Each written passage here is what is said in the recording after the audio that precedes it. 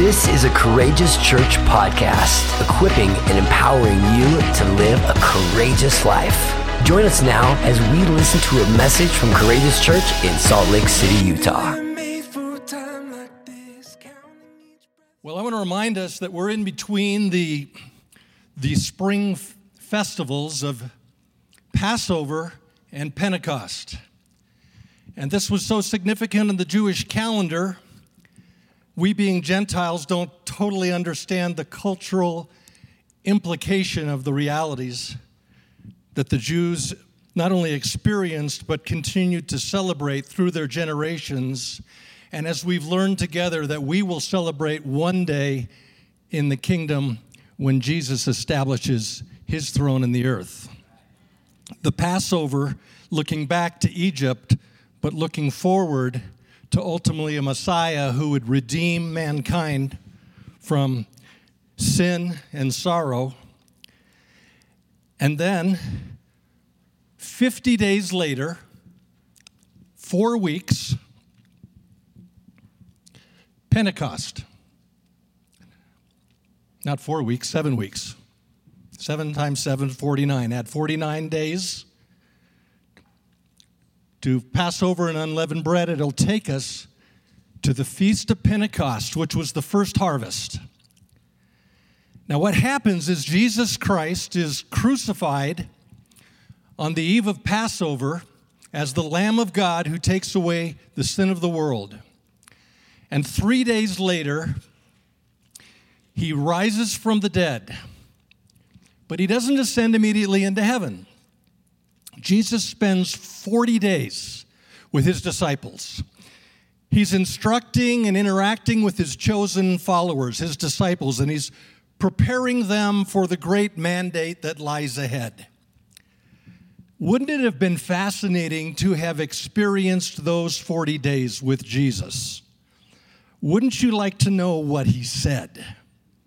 To have heard his words? But the Bible primarily remains silent on those discussions.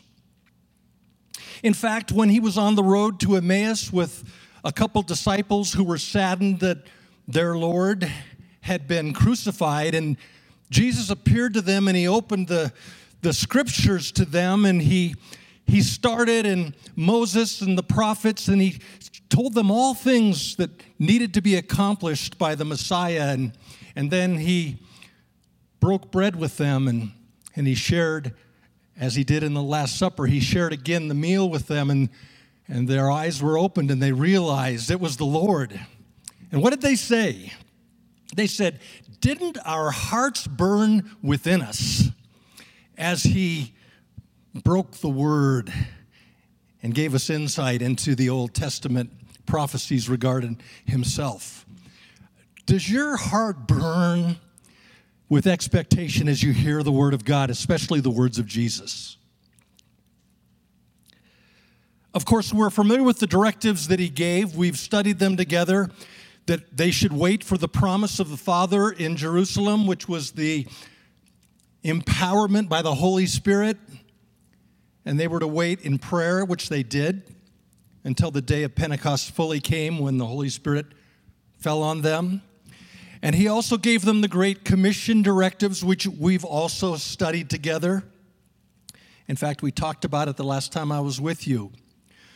But this morning, I'd like to focus on some other last words of Jesus that I think sometimes we overlook.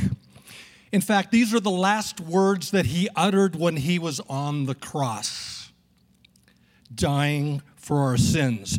These 7 sayings or 7 words hold invaluable meaning for us, and I think they help to clarify and develop our Christian theology today. Let me just ask you, what do you think about these words? Some of you probably aren't even familiar with what those words are, but as I enumerate them, I think they'll be familiar. But those of you that are familiar, what do you think about these words? Do you think Jesus really said them? Do you think they're really the words of God? What do you think when you read the Gospels and you hear the words of Jesus? As an aside, we are challenged in the New Testament to study, to show ourselves approved to God.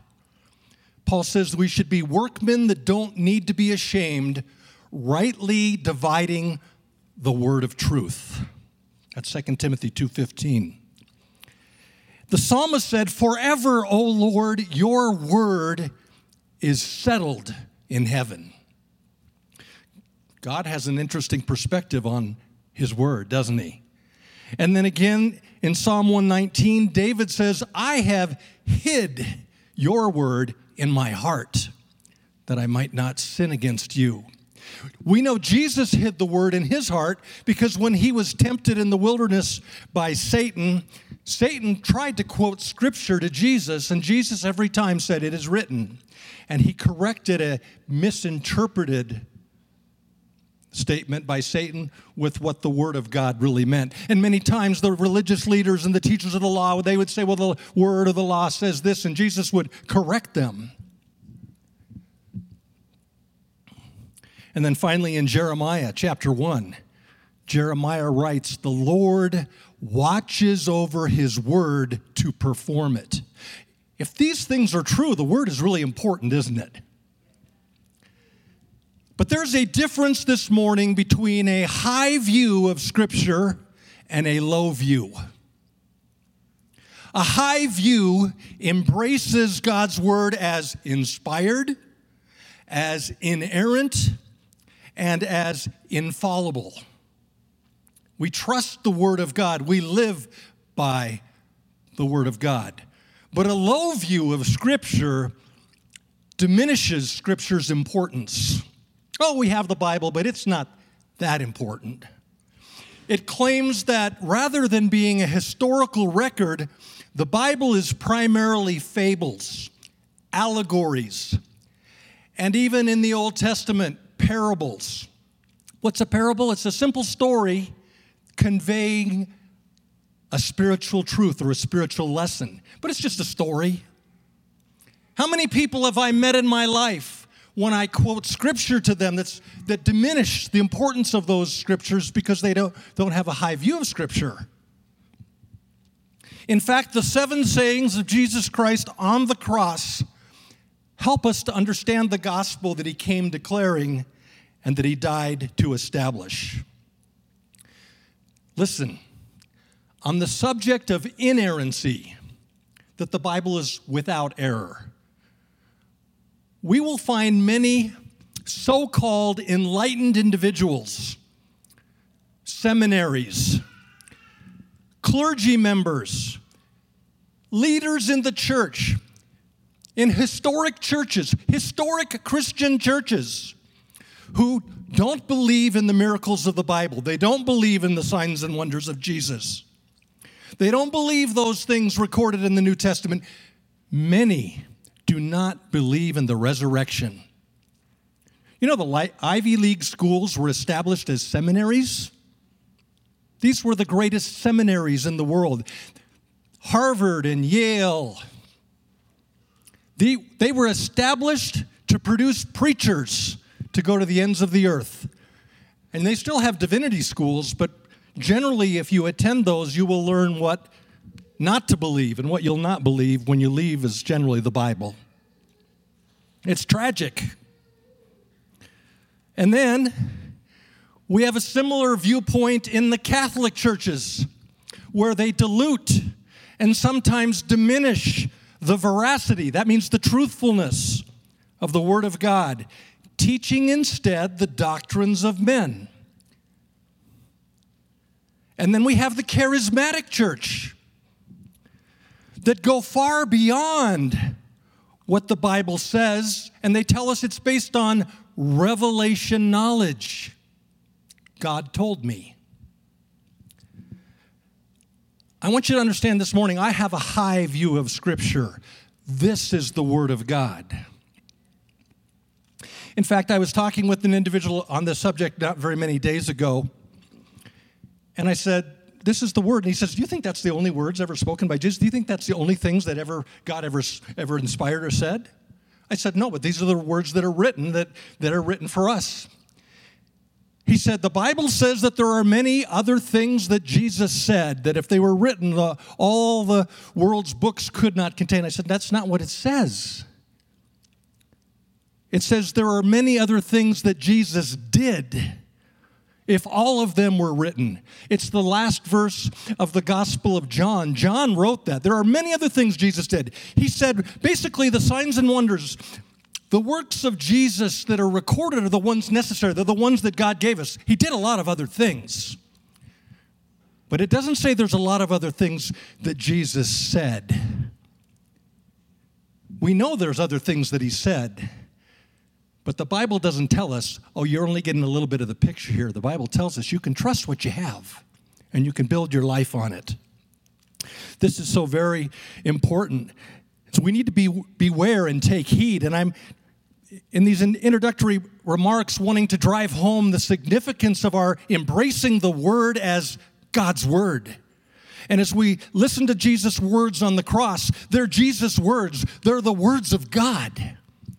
Jesus is God in flesh, dwelling among us. And when he speaks, I want to hear what he has to say. At one point, some Pharisees and teachers of religious law arrived in Jerusalem. It's recorded in Matthew chapter 15. Just listen. And they asked Jesus, they said, why do your disciples disobey our age-old traditions? And Jesus replied, listen to what Jesus says. He says, and why do you, by your traditions, violate the direct commandments of God? What a profound statement. He said, you cancel the word of God for the sake of your own tradition. In other words, your teaching, your tradition, your dogma is more important to you than my word. And you cancel my word. He says, you hypocrites, Isaiah was right about you. And he quotes Isaiah. He says, these people honor me with their lips, but their hearts are far from me. Their worship is a farce, for they teach man-made ideas as the commands of God. So let's be very careful that we're people of the Word. Paul said it this way, 2 Timothy 3:16, all Scripture is given by inspiration of God. What he said literally is Old Testament Scripture is inspired or God-breathed. New Testament wasn't written yet. He says Old Testament Scripture is God-breathed and is profitable. What is it profitable for? Here's what it's profitable for. Your doctrine, for reproving or correcting, for correction, for instructions in righteousness, that the people of God may be what? Complete. The King James Version says perfect. The Bible is given so that we can be complete, thoroughly equipped for every good work. So when someone says to me, well, there are other gospels, or there are other books, or there are other inspirations, or there are prophecies that show us a new and a living way, I say, wait a minute. This is enough. This is the Word of God that he gave us. And I hope you'll embrace that same point of view. For beware, by our traditions, we can make null and void the Word of God. So what is the historical record as it relates to this cross? Well, it's simple, and you know it. Jesus was arrested, and he was chained, and he was falsely tried in the middle of the night into the early morning hours, and at 6 a.m., he was beaten, he was scourged, he was mocked, and he was forced to carry his own cross. He faced Caiaphas, the high priest, and the council, the Sanhedrin. He faced Pontius Pilate. Then he was shipped off to King Herod, and then back to Pontius Pilate. All of this in the early morning hours. And he was sentenced to the cross. I want you to understand the cross was not a symbol of victory in the first century. It was not a symbol of Christianity, but it was rather a symbol of shame and humiliation and of torturous execution. You see, death on a cross wasn't death by crucifixion. Death on a cross was death by suffocation. And that's why people lived on crosses after they had been sentenced for up to 3 days.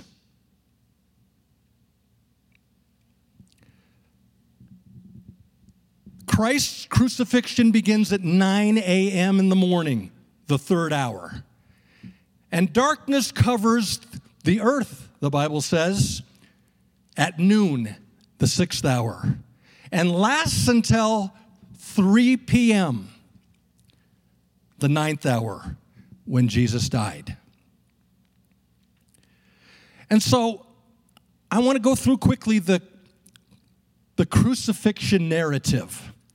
In order to do so, what I've done is I put together a chronological gospel account. I went through all the gospels the last couple weeks, and I want to give you an order, skipping back and forth from the different gospels: Matthew, Mark, Luke, and John, the four gospel writers. Gospel means good news.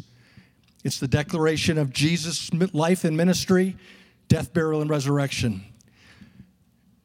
And so we'll start with the first slide, and we're going to move through these quickly. You can close your eyes and listen, or you can watch as we go through these.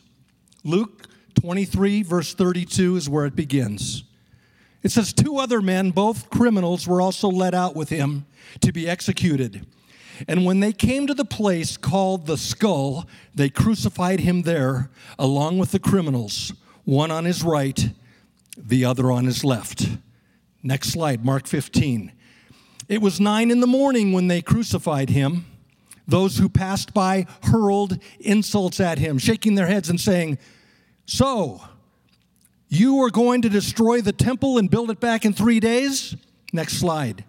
"Come down from the cross and save yourself." In the same way, the chief priests and the teachers of the law mocked him, and among themselves they said, "He saved others, but he can't save himself. Let this Messiah, this King of Israel, come down now from the cross, that we may see and believe."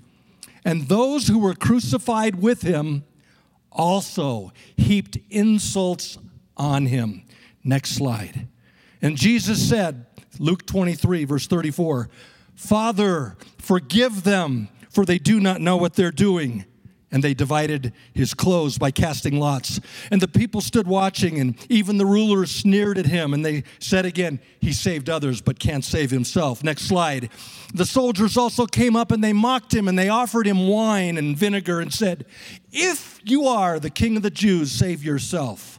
And then there was a written notice above him which read, "This is Jesus of Nazareth, the King of the Jews." Next slide, John 19. Pilate had a notice prepared, and he fastened it to the cross.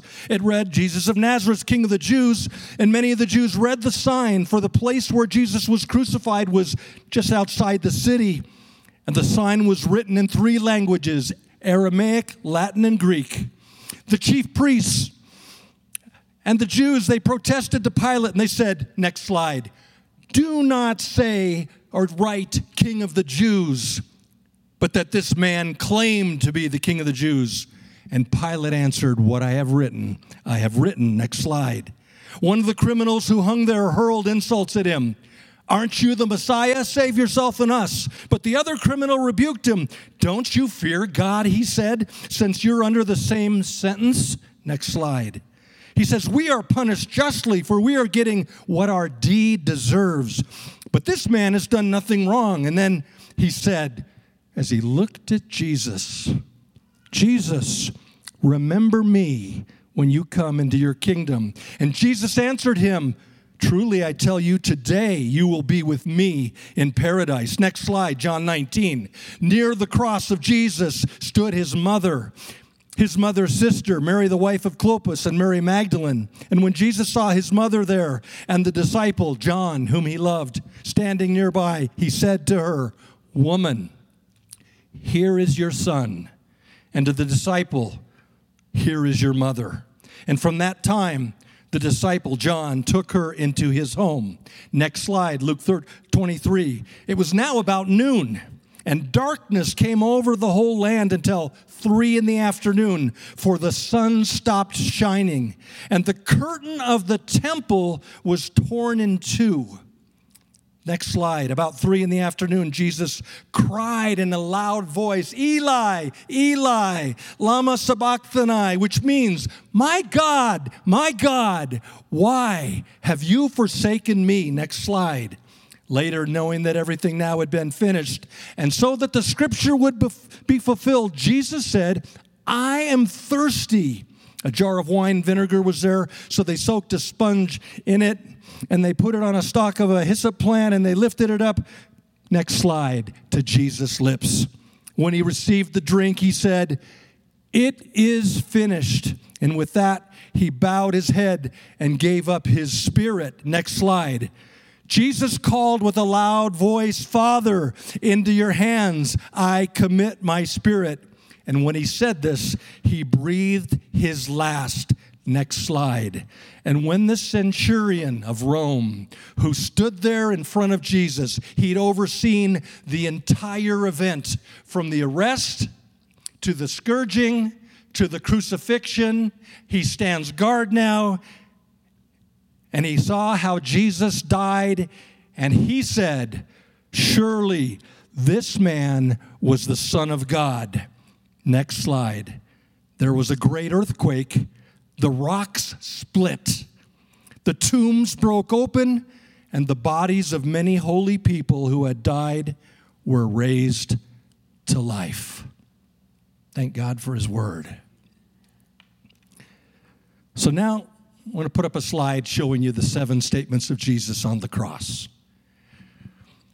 Look at them. There are 7 of them. Number 1, Father, forgive them, for they know not what they do. 2, truly I say to you, today you will be with me in paradise. Not only what he says is significant, but the order. The 3rd, woman, behold your son. Son, behold your mother.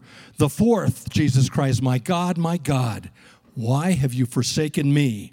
The 5th, Jesus cries out, I thirst. The 6th, it is finished. The 7th, Father, into your hands I commend my spirit. Now, before we look at them quickly one at a time, let me just make a couple observations. First, all of the gospel writers, Matthew, Mark, Luke, and John, contribute to the last words of Jesus on the cross. I want you to notice that 3 times he says, Father. He says, my God. And again, he says, Father. It indicates that on the cross, Jesus was preoccupied, as he had been throughout his life, with his relationship with God the Father. And then, notice this. There's an ever narrowing of the focus of Jesus as he shares these words. His attention is on different things. First, he focuses on his executioners. He focuses on the lost sinners. Second, he focuses on a fellow sufferer, the thief. Next, he focuses on his mother. And then and only then, after he's focused on these other groupings, he finally focuses on himself. Only after the needs of others had been addressed did Jesus think of his own situation.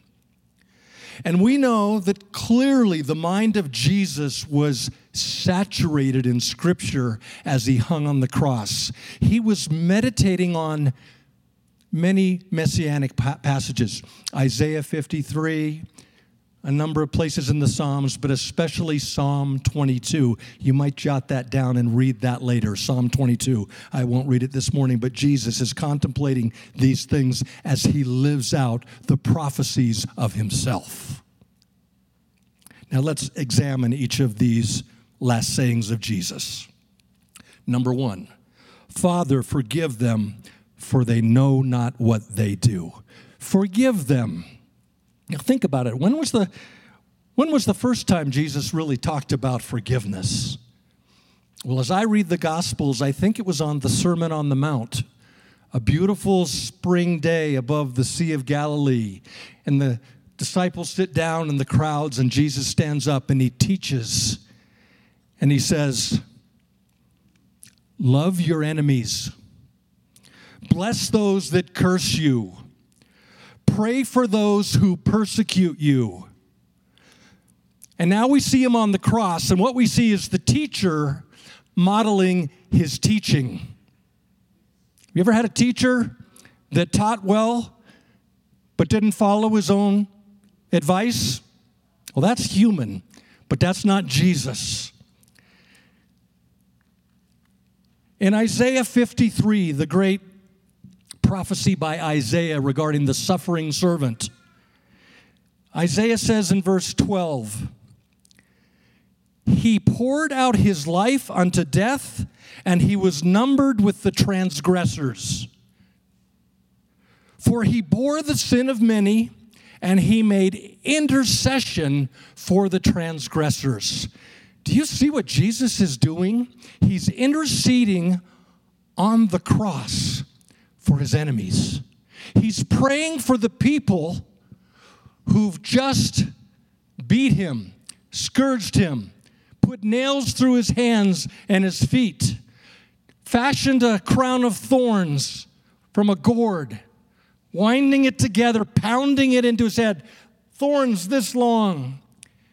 And he's interceding for them. His first prayer was for his enemies. It's amazing how this catches on, because in Acts chapter 2, the day of Pentecost, they're all filled with the Holy Spirit, and Peter stands up to preach. And in verse 22 of Acts chapter 2, he says, fellow Israelites, listen to this. Jesus of Nazareth was a man who was accredited to you by God by miracles, wonders, and signs, which God did among you through him, as you yourselves know. And this man was handed over to you. Peter's preaching, and he says he was handed over to you. And I believe that Peter probably, because he'd been in the garden when Jesus was arrested. He'd been in the courtyard. And I think Peter saw some of the soldiers, and Peter knew some of the priests. And Peter points out at the crowd, and he says, you were there. You participated with the help of wicked men, and you put him to death by nailing him on the cross.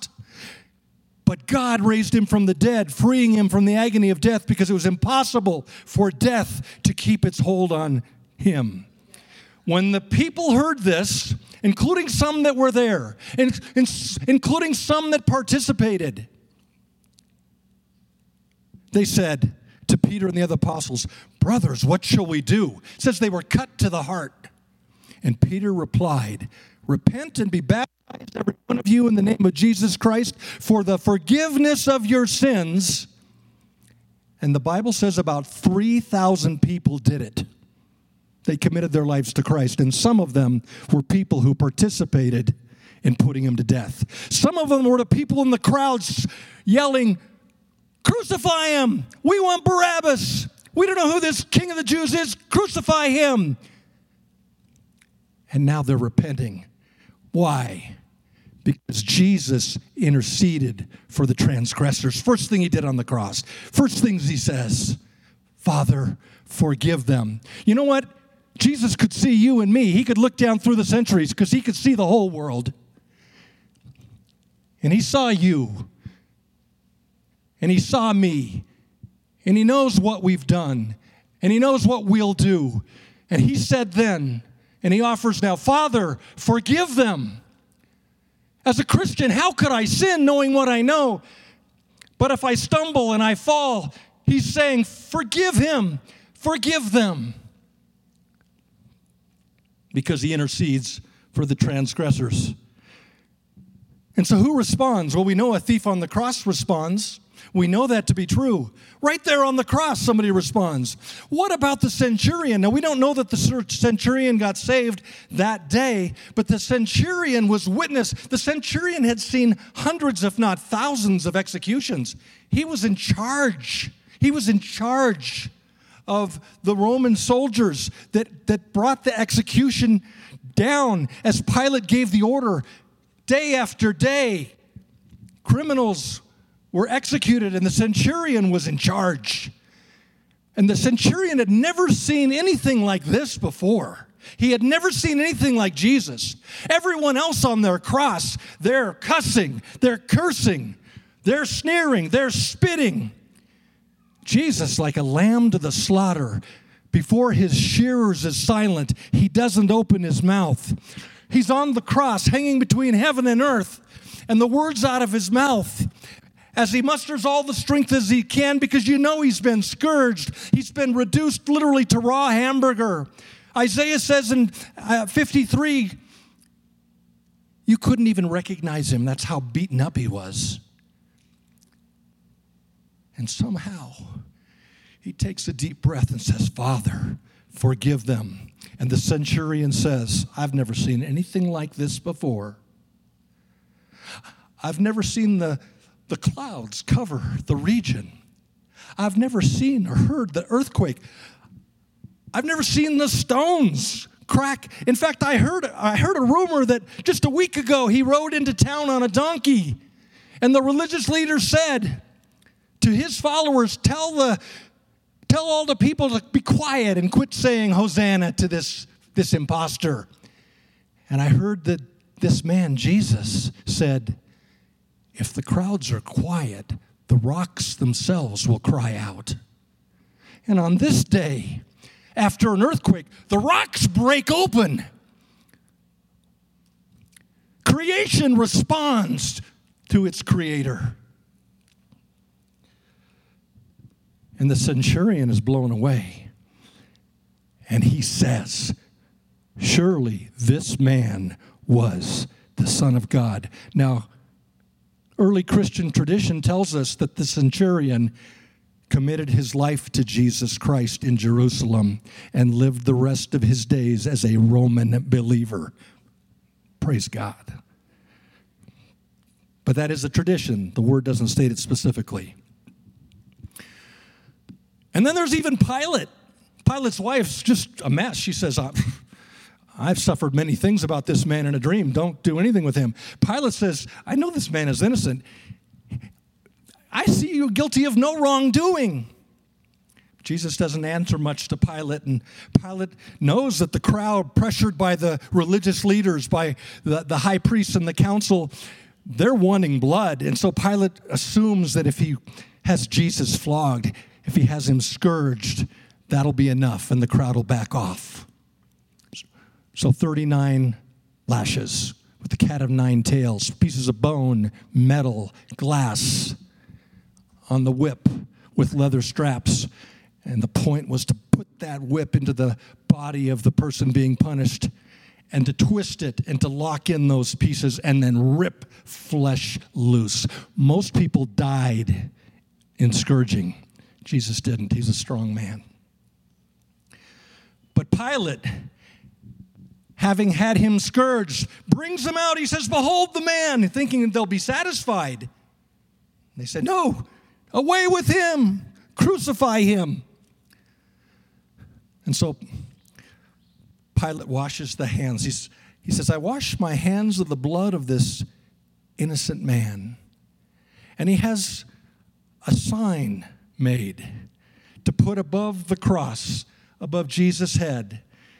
And he says, write this, Jesus of Nazareth, King of the Jews. 3 languages.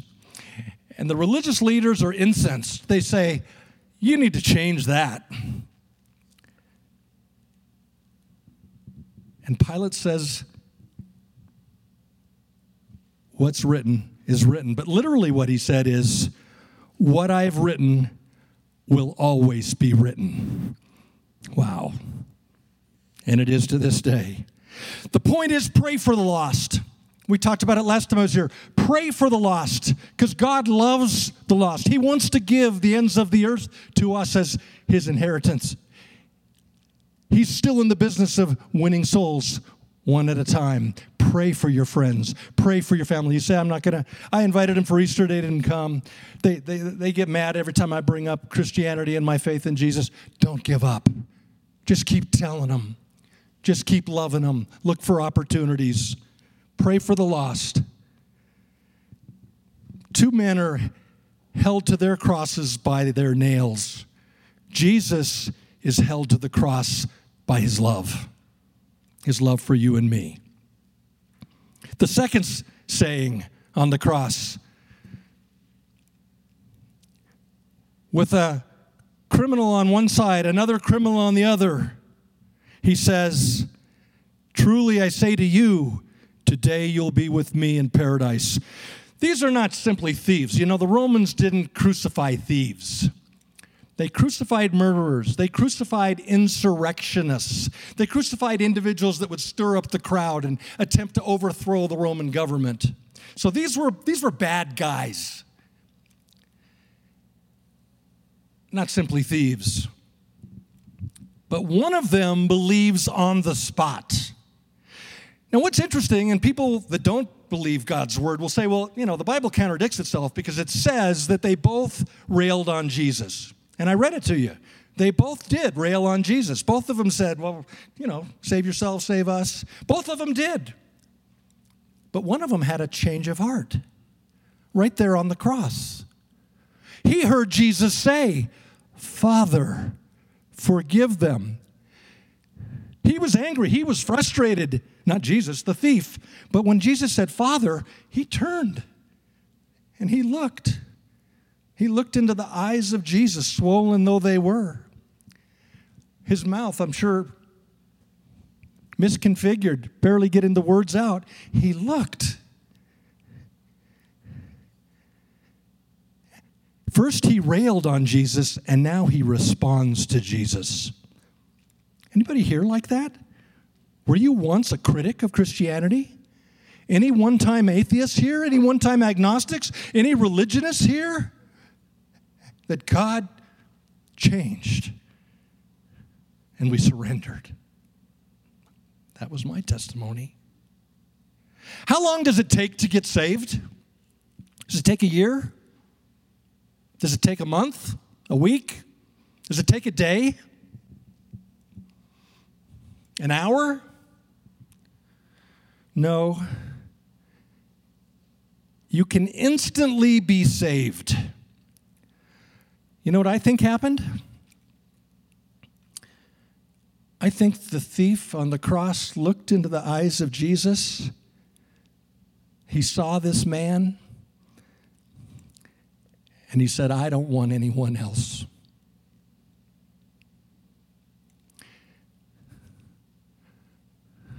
He said, I don't want to have anything else.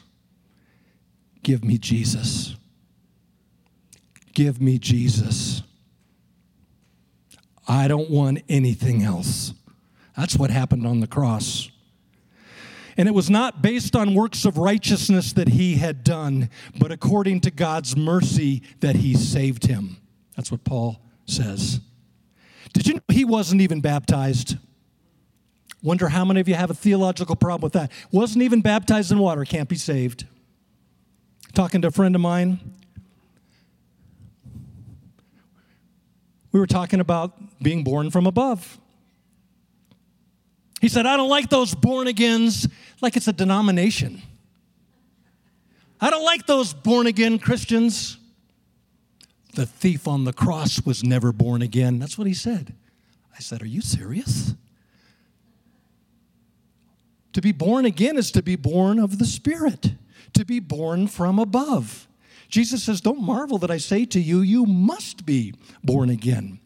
Do you know what happened when the thief looked at Jesus and said, I don't want anyone else but you, Jesus? Remember me when you come into your kingdom? You know what happened? He was born from above right there on the cross. Amazing. And Jesus looked at him and he said, today you will be with me in paradise. Jonathan Edwards was a revivalist during the formation of America. He was a preacher along the eastern seaboard. had huge revivals. Listen to what he said. He said, "You contributed nothing to your salvation except the sin that made it necessary." Wow. There's nothing I can add? Nothing. Nothing. You mean I don't have to be good? You couldn't be good enough. All of our righteousness is like filthy rags to God. Number 3.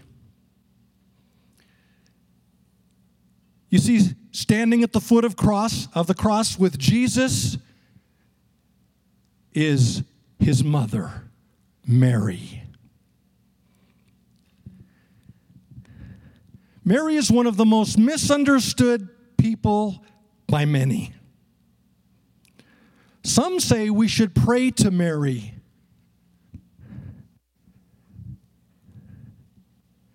That we pray to Jesus through her. Some say that Mary was sinless at birth.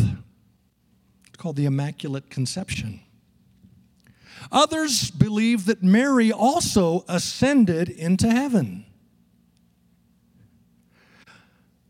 Some people teach that Mary had no other children, only Jesus. She was a perpetual virgin. None of these things are taught in the Bible. They are what we call dogmas or traditions. Tens and tens and tens of millions of people believe them to be true, but they're not found in your Bible. High view of Scripture. You see, Jesus had half-brothers and sisters. Joseph and Mary had multiple children. Jesus had half-brothers and sisters, the children of Joseph and Mary. But please understand, we do not want to miss the significance of Mary. She was handpicked by God to carry the Messiah in her womb. Joseph is not Jesus' father. Jesus has no earthly father. That's the virgin birth. The Holy Spirit came upon Mary. And the child she was found with would be the Son of God. And Mary loved her son, Jesus. You realize that? She's looking at her son. She can't even recognize him. And she's there with so much compassion. Most of the men had run for their lives. You realize that, right? John's there and a group of women. The rest of the apostles, they're hiding. And there's Mary. She loved her son Jesus, and do you know Jesus was her best son ever? In fact, Jesus was the best son ever. Do you realize that? You say, "Oh, Jim, you're just extrapolating." No, Jesus was the best. He was tested in every way, just like we are, and he yet never sinned. There was never guile found in his mouth. Did you know Jesus was perfect in every way? He wasn't a model child. He was the model child. Probably to their kids, Joseph and Mary said, you all need to be a little bit more like Jesus. "Ah, Ma, he's perfect." Literally was. Cute, but true. And there she is, watching her son murdered in cold blood right before her eyes. In fact, when they took Jesus to dedicate him after he was born to the temple, 2 prophets waiting for the consolation of Israel, waiting for the Messiah. God had told them they wouldn't die until they had seen the Messiah, Simeon and Anna. And they both speak over Jesus. But Simeon says to Mary, after talking about what Jesus will do, Simeon says, "A sword will pierce your own soul too." And indeed it did. And yet her firstborn son, Jesus Christ, Joseph is not here. We assume he's probably dead. But Jesus is the firstborn, and so he cares for his mother. You know, Jesus' half-brothers and sisters didn't believe in him. It was James that later believed and became the leader of the church in Jerusalem.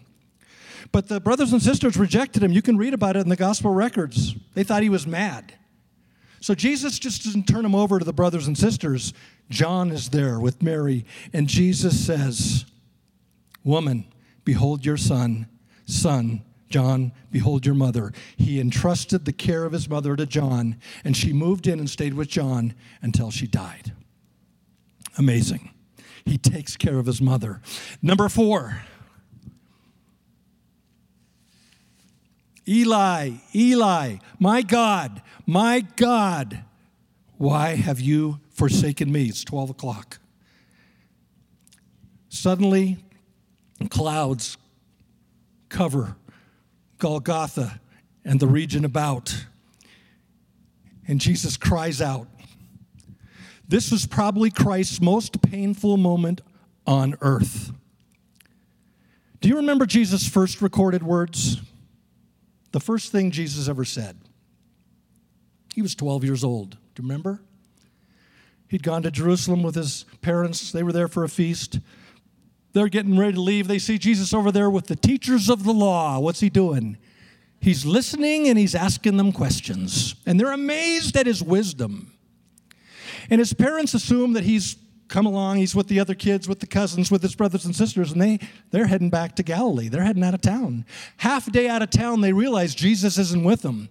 And they go back and they find him there. He's still there in the temple with the teachers of the law. He's 12 years old.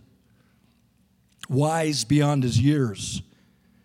They say, "Why did you do this to us?" Jesus responds, his first words, "Why did you seek me? Didn't you know I must be about my Father's business?" And now on the cross, he cries out to his Father. I don't know what kind of relationship you have with your dad. I didn't have a great one with mine. He's gone now. I'm thankful he gave his life to Christ before he died, but we had a rough go of it. But Jesus didn't have a rough go with his Father. Already in the garden, he said, "Not my will, Father, but yours be done." He knew why he'd come, and he's going to go to the cross.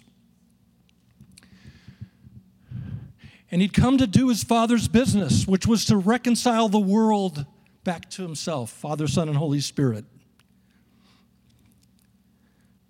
My God, I feel abandoned. Because at that moment, 12 o'clock, the weight of the sins of the world were laid upon the shoulders of Jesus. The sin, the shame of everyone who ever was or ever will be. Because Jesus paid it all. All to him we owe. And he cries out, my God, my God. Some have speculated that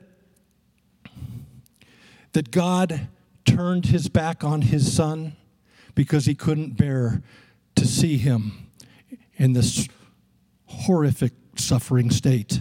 Others say it was just because the sin of the world was laid upon him.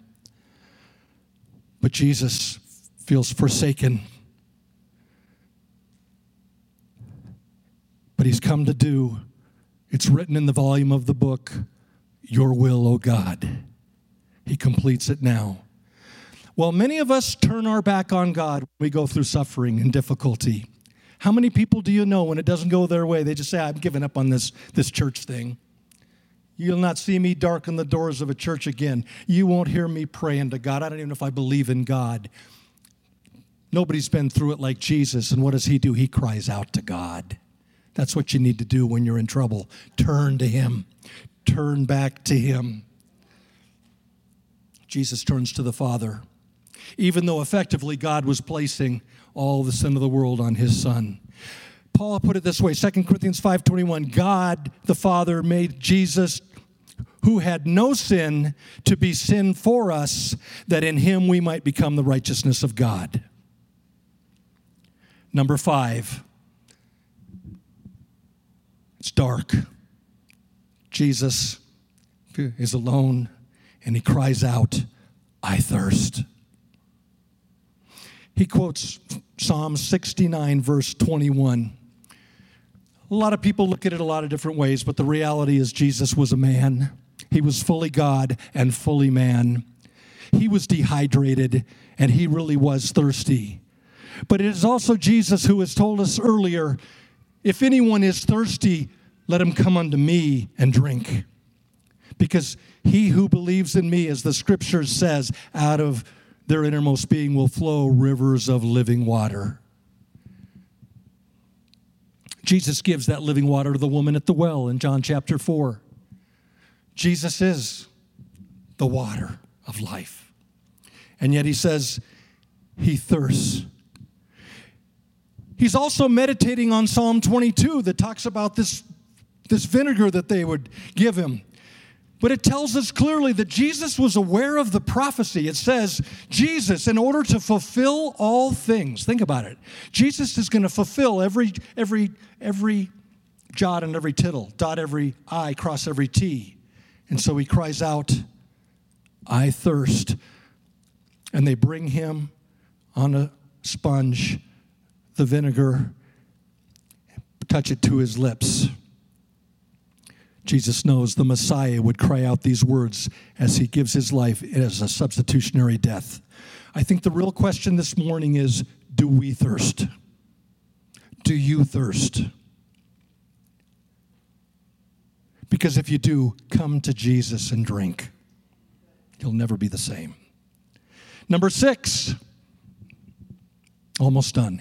It is finished. Interesting statement. It is finished, he cries out. It's a Greek word, tetelestai. Tetelestai. It literally means paid in full.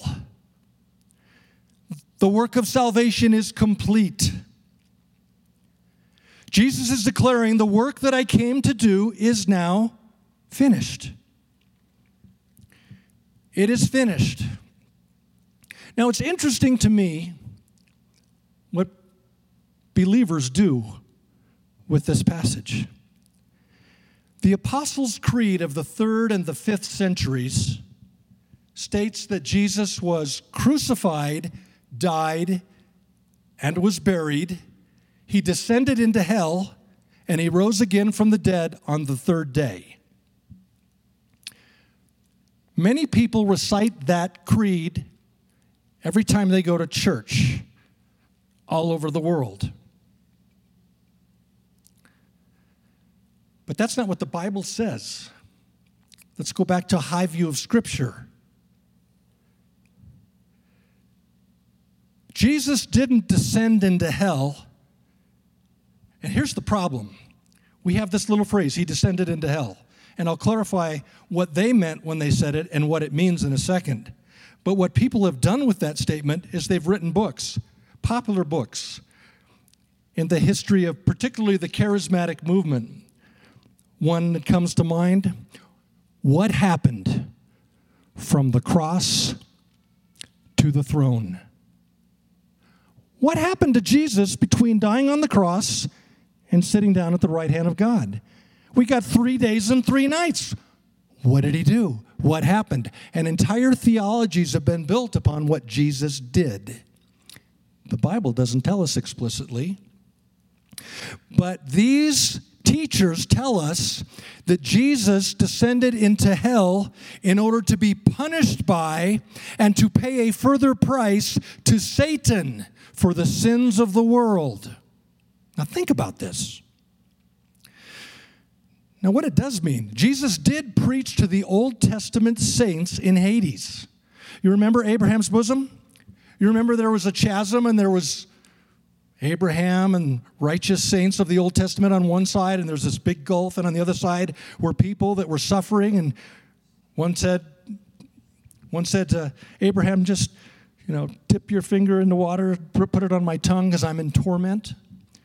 See, in the Old Testament, when you died, you didn't go directly to heaven, even though you believed, because we're waiting for Jesus to rise from the dead. He's going to open the way to heaven. Jesus went to Hades and he preached to the captives. They were held captive there, but they weren't held by the devil.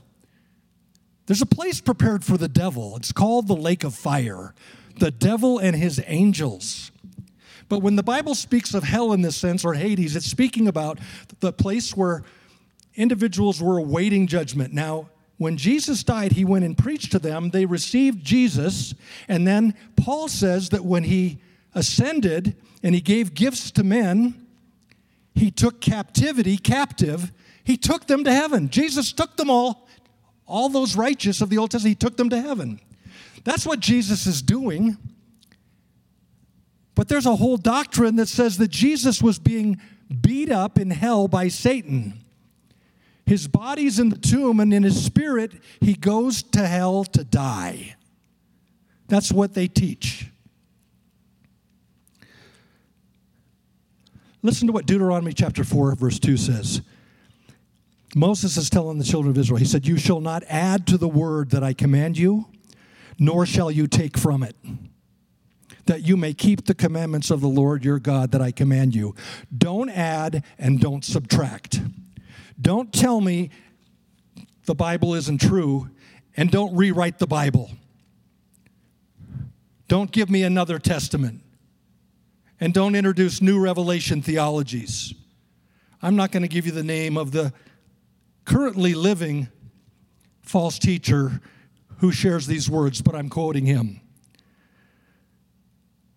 Jesus allowed the devil to drag him into the depths of hell, as if he were the most wicked sinner who ever lived. Every demon in hell came down on Jesus to annihilate him. They tortured him beyond anything anybody has ever conceived. Then God spoke, and literally Jesus was reborn before the devil's very eyes. Jesus then dragged the devil up and down the halls of hell. Where in the Bible is this? Jesus was raised up, listen to this, as a born-again man.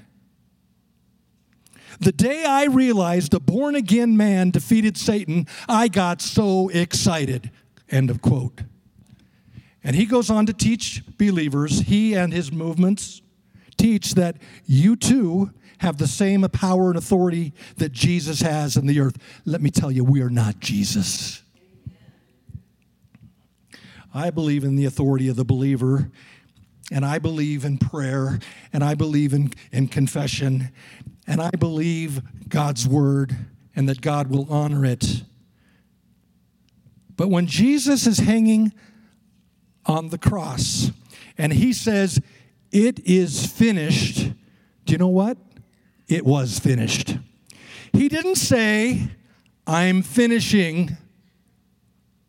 He said, "Tetelestai, the debt has been paid."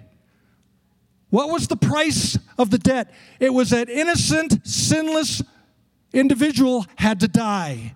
And in dying, he took the sins of those who were not innocent. That's you and me. But did Jesus really say tetelestai? See, tetelestai is Koine Greek, common Greek. In fact, Jesus spoke Aramaic.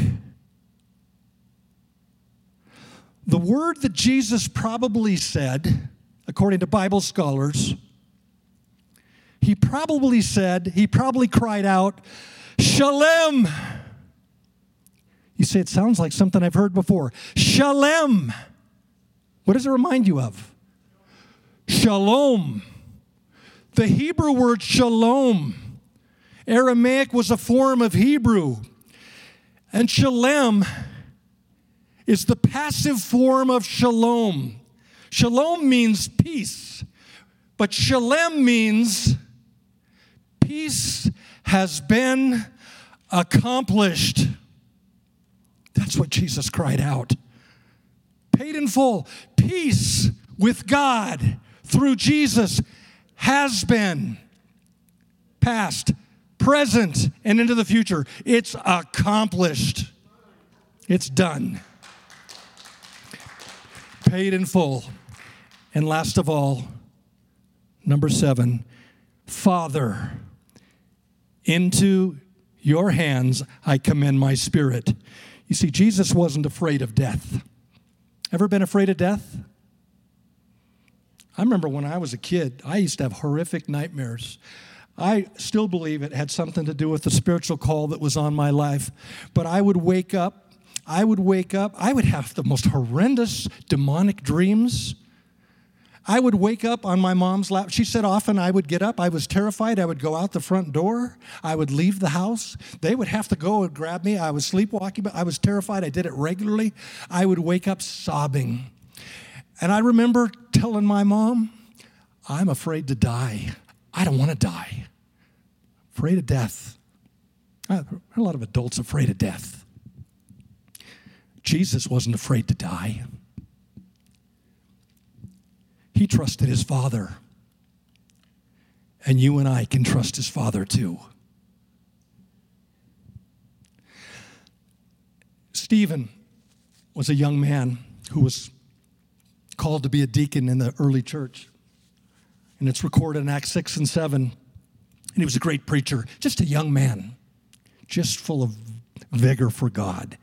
And he preached, and many of the Sanhedrin argued with him, and he just went off on them, quoting Old Testament passages and telling them that they'd crucified Jesus. And they were so upset, they decided to stone him. That's a tough way to die. It's not the cross, but it's a tough way to go. And so he's stoned for his faith, Acts chapter 7, in the presence of Saul of Tarsus.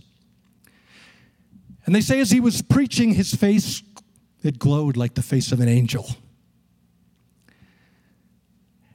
And it says,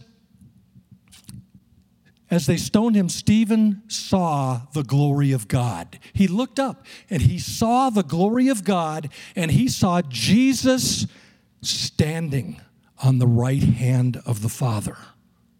Not sitting on a throne, he's standing, looking down on Stephen. And while they were stoning him, Stephen said, Lord Jesus, receive my spirit. And then he fell on his knees and he cried out, Lord, do not hold this sin against them. And when he said this, he fell asleep. Jesus on the cross says, Father, forgive them. They don't know what they're doing. Stephen says, Lord, don't hold this against them. Jesus on the cross cries out, Father, into your hands I commend my spirit. Stephen prays, Lord Jesus, receive my spirit. And the Bible doesn't say he died. It said he fell asleep. It's only of believers that the New Testament speaks of our passing as sleep. Just go to sleep and wake up in the presence of Jesus. Because to be absent from the body is to be present with the Lord. And so the invitation today is simple. Death died when Jesus rose, and you don't have to fear death. Maybe you're not sure if you'd go to heaven if you died tonight, but how about being sure you can know today? Let's all stand up. Get a little stretch in. Let's pray. God, thank you for your word. Thank you for the words of Jesus, the word of God, who became flesh and dwelt among us. We surrender our lives to you, Lord, and we do not fear death, for we, like Stephen, we will commit ourselves into your hands should we have that opportunity to communicate, to interact before we die. But we do know, Lord, that some of us, the time of our death, it may surprise us, the mode of our death. Many of us have said, well, I'll make my peace with God at that moment, in that hour. But Lord, help every one of us to realize we don't necessarily have that luxury. Today is the day of salvation, and I pray if there's anyone here today, Lord, under the sound of my voice, that they would surrender to you, Lord Jesus, you who is life, life eternal. In Jesus' name, amen. Thank you for listening today. If you were blessed and you want to be a part of what God is doing through Courageous Church, including ways that you can give, visit us online at courageouschurch.com.